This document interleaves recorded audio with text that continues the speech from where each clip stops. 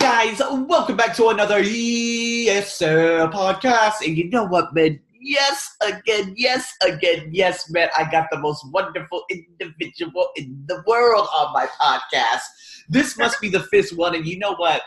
We're creating so much noise because her podcast, her videos, the feedback we're getting from teachers and students from around the world has been unbelievably amazing. And today, this morning, I got the wonderful, the one, the only, the Katarina Gleisberg on here to talk about mindful feedback that can replace discipline. Katrina, thank you so much for coming back on. Thank you so much. I think this is our maybe sixth. Wow, sixth one. Damn. And I'm excited because all of these conversations go by so fast. It's so fun. Absolutely. Absolutely. And it's the sixth one. I need to start making more snippets because we put so much value into this, and I just need to post more like on the different platforms out there, especially on LinkedIn. LinkedIn, oh yeah, it's big time right now. But nonetheless, oh my goodness, we just had an hour conversation before we had this conversation. And it's just, I love it because it's like mind chemistry that's happening. But you know what? For people who don't know who you are, I guess for the little slate that we just talked about, you being, a contractor going into mindful teaching and what you just started doing at middle school. So let's get into this topic. Introduce it to us. Sure. So first for the background, I have taught elementary school, 3rd grade, 4th grade, ESL, special education, and I've taught ESL from elementary to adults. Now and all of those experiences made me realize that mindfulness is valuable to everyone. And just drastically improves our ability to focus and produce work and just be in that happy state of mind and get along with others.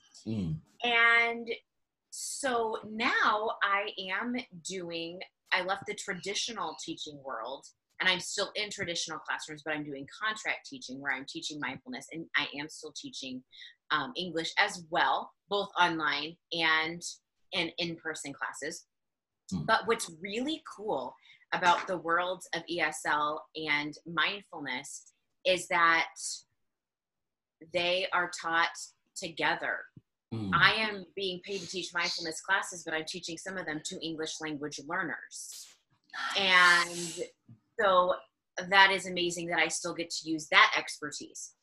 And then I'm also teaching English classes and see, like I saw in all my other teaching contexts, how mindfulness helps people to be more calm and open to challenging things like pronouncing things that are difficult or trying words when they're not certain and just building that confidence. So I love that these are skills that so wonderfully tie together, and I can do some of the same lessons in completely different contexts. So you had mentioned, yes, we had been getting questions about discipline. Yes. And a mindful approach to teaching is something that all teachers can use no matter what subject they're teaching or what age of students. And so these techniques can be used by anyone. And it all starts with, as a class, discussing classroom norms. Call them classroom norms, classroom expectations, classroom rules, what have you. But as good teachers know, the more you have students create the classroom norms, the more ownership they take versus just being lectured to. So since this is the beginning of the school year, this is the perfect time to talk about this. Just yesterday, I was teaching a middle school mindfulness class, and part of our lesson was discussing classroom norms. Now, this was my second class with this group of middle schoolers. The previous class, I just had them brainstorm what are expectations that you would like to have in a safe, healthy classroom. And what I did for the second lesson yesterday is I put the classroom expectations on little slips of paper and I put them in a bucket. And on these slips were things like that the kids had already brainstormed, right? Things like speak only when it's your turn. Respect others and respect property, participate, things like this. And then, so the students were in partners and I had them each pick a classroom expectation out of the bucket. And with their partner, they needed to act out that classroom expectation well enough so that the rest of the audience could guess what that expectation is. And it was so interesting because it just happened that one of the girls who has maybe the biggest issue with interrupting others gets the paper that says speak only when it's your turn. And I was going around from group to group as they were practicing what they are going to act out in front of the class. And this student says to me, she said, I got this one, and this is something that I struggle with. So it's really good that I have this one. She's like, I have a lot of examples to act out. And she's been in a few other mindful classes before. So she kind of gets this vibe of we're in this safe place where we can be vulnerable. And I thought that was such great awareness that she wasn't grumpy about it. She was aware of this is an issue that I need to work on. Wow. And so that was an activity. I mean, anytime we can put students in a leadership role or where they take ownership, or in this case, how valuable is it for a student to be up in front of the class and to experience what it's like to have perhaps a disrespectful audience? Yes. Have, just what it's like to have all eyes on them. And as the students were doing this activity, I was able to give them feedback that was mindful feedback. So instead of things like stop talking, it's feedback such as notice the impulse to interrupt. Because when you ask them to notice that impulse, you are putting that responsibility on them for them to realize that, oh, it's my choice to interrupt. It's not like someone made me do it. Yeah. Because a lot of times if you just say, stop doing this, stop doing that, then it can make the teacher just look like they're being the bad guy or being nitpicky. But when you say, oh, can you notice the impulse to interrupt? Then you're having them look at their own actions. And so we can use that kind of language with all kinds of other scenarios. I'm lucky that some of these mindfulness classes I get to co-teach with other teachers. And so we help give that kind of feedback to students. So it might be something like, because we don't want to embarrass the students, right? Because that's going to make them defensive and make them act out more. So you have a student who's there who's clicking the pen incessantly. They may not realize that they're doing that. And it might be really irritating to someone, but you snap at them and that's all of a sudden going to make them defensive or embarrassed or whatever. But if you say, notice your body and how still you are right now, then they might, and you could say this to everyone, right? Because mindfulness is paying attention on purpose to the present moment without judgment. So they know the without judgment part is, I'm not calling you out to embarrass you. I just want you to be aware of what's going on with your body. So that could be tapping of the foot or, clicking the pen, but it could also be anything else that someone's aware of. Like, am I stressed out and is my body really tense? Is my heart pounding because I'm nervous? It's good for anybody to take a moment and realize what's going on with their body.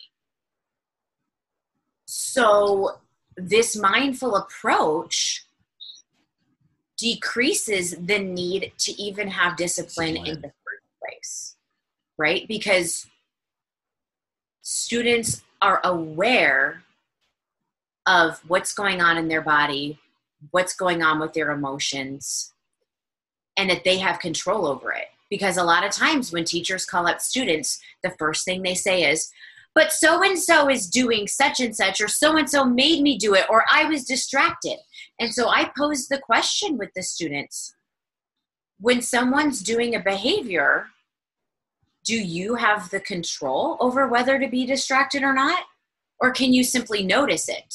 Because noticing it and your reaction to it, just taking those few seconds just to be aware of, I'm getting angry or my heart is racing or whatever it is, can stop someone from reacting and just snapping at someone and saying something that they would regret later.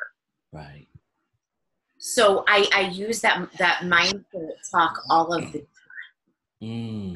Notice the impulse to, and then a lot of times, because I may not be calling them out specifically, they sorry, and they become aware of it if they're not, because a lot of the times things that students get scolded for, yes, sometimes they do things just to be difficult, but a lot of times it might be habits like pen clicking or foot tapping that they're not even aware of. Or they might not be aware that other people are distracted or annoyed by it. Man, that's so fascinating. What we talked about, being able to tap into how you're feeling at that specific moment. And, these moments could happen to me on, while taking public transportation, and I've realized over like the last 3 weeks, I've become increasingly very stressed about like the traffic or the train coming late, although it's not late, but I'm telling myself it's late. You know what I mean? So I practice mindfulness on a daily basis. You said something so interesting, being able to, the students who have problems with specific areas and then choosing that little card that they have to act out and see how it feels to be interrupted, and I love this because, can you imagine, I had this role play situation happening just a few days ago with this tech company out here. And I told her, I said, okay, listen, you're going to have to be able to handle these stressful situations. You have a group of people over here. They are airline passengers. You have to give them the bad news that because of mechanical issues, it's been delayed and you're not going to be able to do this and this. And she was dealing with that constant interruption. But I love it because she was just so candid and saying, okay, just calm down. Listen, okay, I can't do that for you. Here, calm down. You know what I mean? And so it makes you practice not only real life situations, but things that you need to improve on. So when we talk about discipline, Katarina, the most broken philosophy to discipline is detention. And so even if there is detention or something in middle school, what we would call in-house suspension, you would basically sit in a room for 6 hours a day and you would do the homework that a teacher decides to give you, but it doesn't teach anyone anything. You know what I mean? So what's a way for, let's just say, teachers out there, whereas they can improve, improve the mindfulness by not doing the historically driven discipline, taking the historically disciplinary actions that most teachers would take. Okay, RPC, required parent conference, in-house suspension. You're suspended. That doesn't do anything. It's like keeping a caged animal who shouldn't be caged in a cage. What's going to happen? They're going to become more combative. They're going to do more things that may, it's just like prison, right? So I don't know. What are some things like you dealing with a variety of different cultures and stuff out there at the international school in Athens, Greece? Yes, sure. There were times where a student or students or a group of students would act very, very wildly. I saw them yesterday at the MRT station, the subway station. They are crazy as hell, So, what are some ways, instead of disciplining them here in Thailand, they hit them. I know they have a 1,000-year-old philosophy out here. What you say? Bah! If they get it wrong, you little bastard. Bah! They hit them. That doesn't teach them a damn thing. It teaches them pain and not to do. It's just a broken philosophy. So, Katrina, take it away.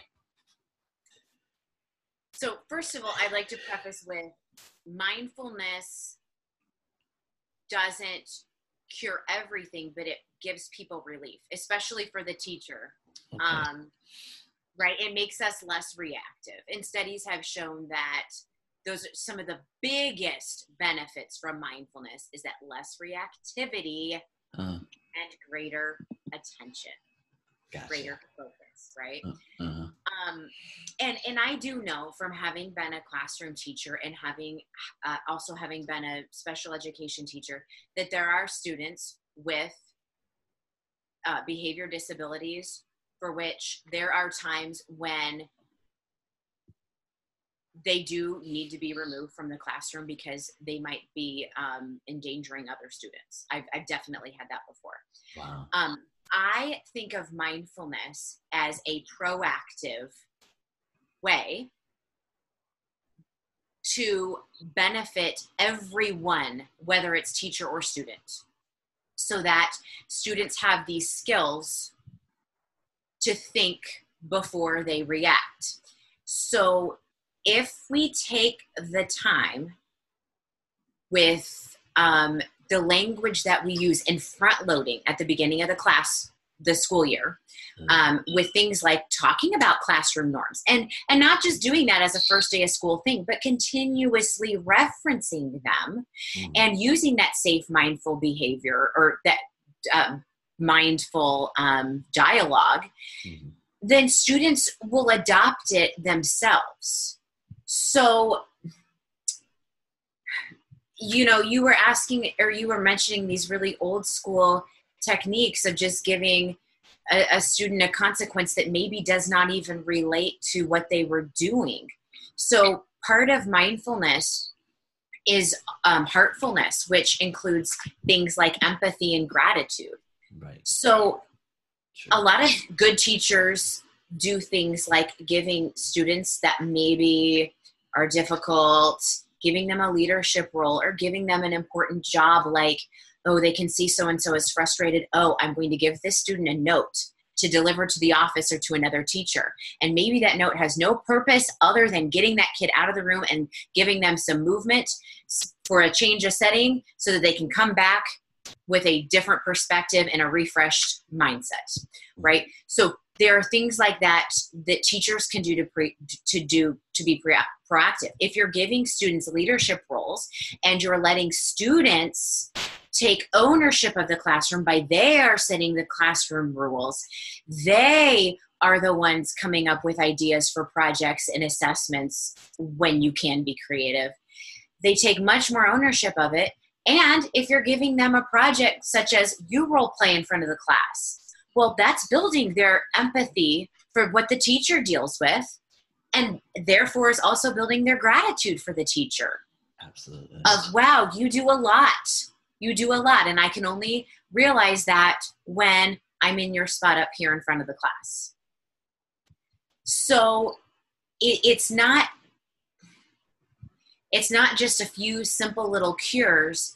It's more about the safe environment and the overall teaching style that the teacher is setting in that classroom, of letting kids know I'm open to your ideas and giving them different responsibilities and not just lecturing to them. Give them more control, sounds like, and, I've tried implementing a variety of different things to my students. Maybe some of them are more driven, to be, I wouldn't say disciplined, but more, okay, so wait, let's scratch all that. Discipline. When we talk about discipline, we need to, because I love it when I first mentioned it to you, you were like, discipline, how about mindfulness and this and that? And you were like very, very opposed to the word discipline. So when it comes to teaching discipline in class, does that put up more barriers? You know, does that say, okay, you must do this, you must do this, you must do this? There's got to be a better way of approaching it from a teaching perspective, right?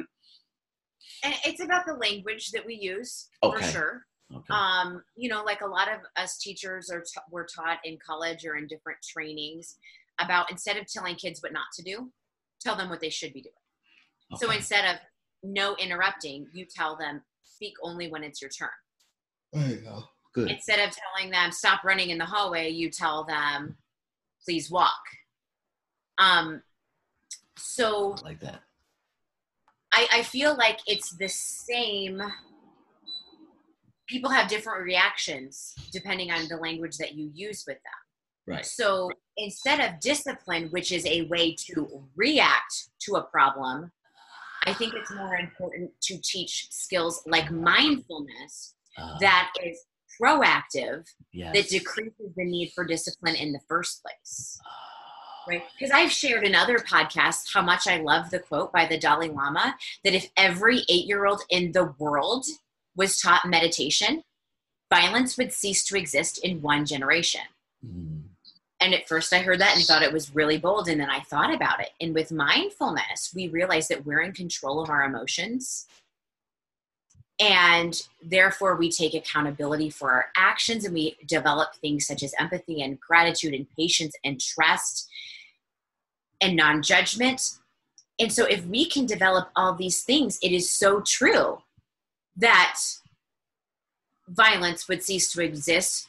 But it starts when they're at a young age, when they realize I'm about to call someone a mean name, but I'm going to stop and take a breath and realize how I feel right now. And it changes the course of everything. And then if kids can do that on their own, then I don't have to, as a classroom teacher, spend my time problem solving with these two kids that got in a fight. So this teaching mindfulness and other proactive strategies just benefits everyone. So it's a more peaceful environment in general. God, that's brilliant. Discipline, reactive. Mindfulness, proactive.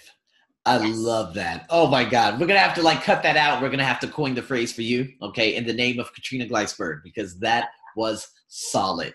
And so so when you look at a class, if you look at a class from the outside and you look at a class that's mindful versus discipline, what would you see? Would you see? Yeah, I would like that. Like from your perspective, what would you see from the disciplined students versus the students who are more mindful? So I think of discipline in the old school way, kind of like what you were talking about, where in some countries students are still physically. And that lures me to think of. But I think it's more of a fear thing. You're putting fear into kids. Yeah. Where I think of mindfulness, you're opening kids up to awareness. So when kids are open to awareness, they have more thoughtful, mindful speech. They're being more truly authentic. They're more comfortable in their own bodies,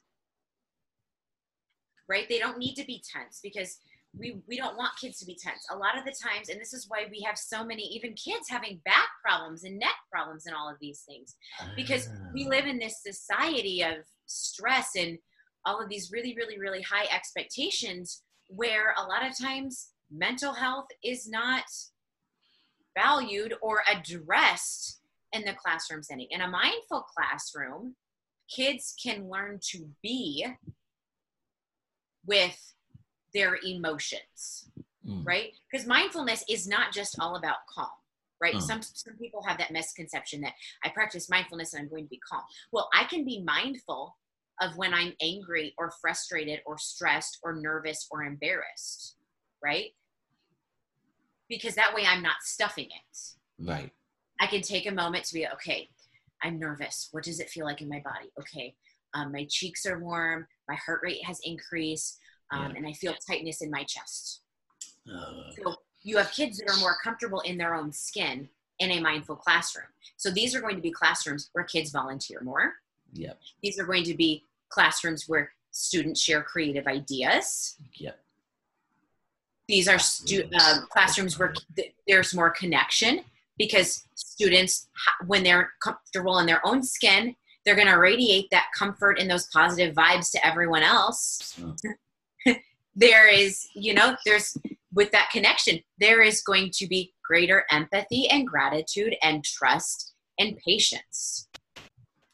I see that so much. I see that so much with my classes compared to other teachers. No offense to the other teachers, but my class, there's more of an open communication. People are more, they love to speak up. They love to joke. They do this, they do that, versus other classes where they're just very systematic, and, you can see their shoulders are rolled over. They're very tense. The back isn't straight. They're not very loose and whatnot. So, wow, very, very interesting observation, man.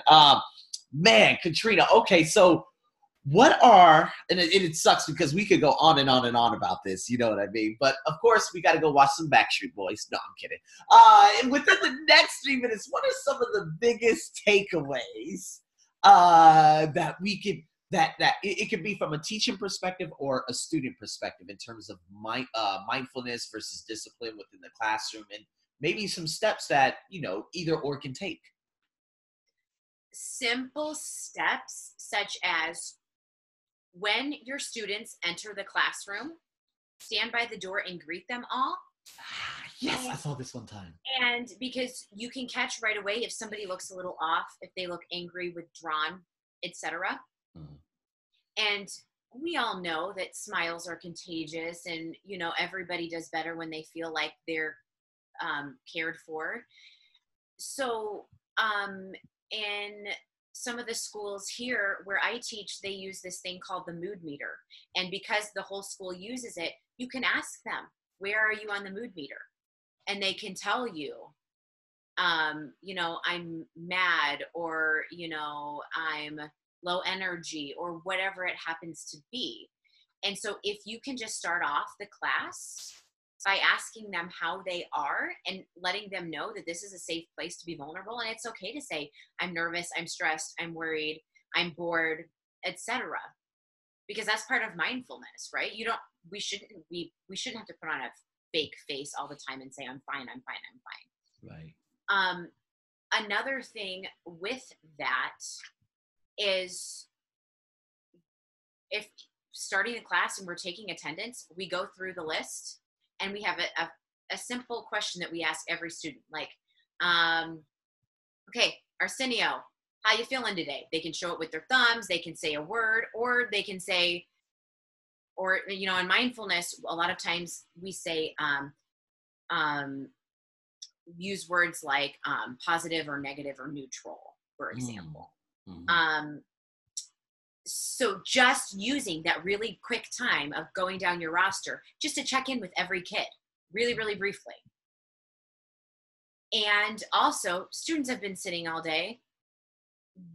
Start with a mindful movement. It's okay to start with a stretch. Absolutely. We start our classes even with adults. All of them start with a mindful movement of take a moment to stretch, take a moment to breathe. Even 30 seconds can be super impactful.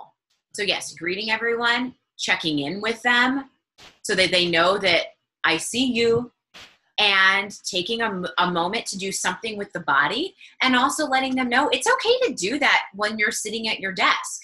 If you need to take a moment to stretch, do it. Self-care is so neglected. Yeah.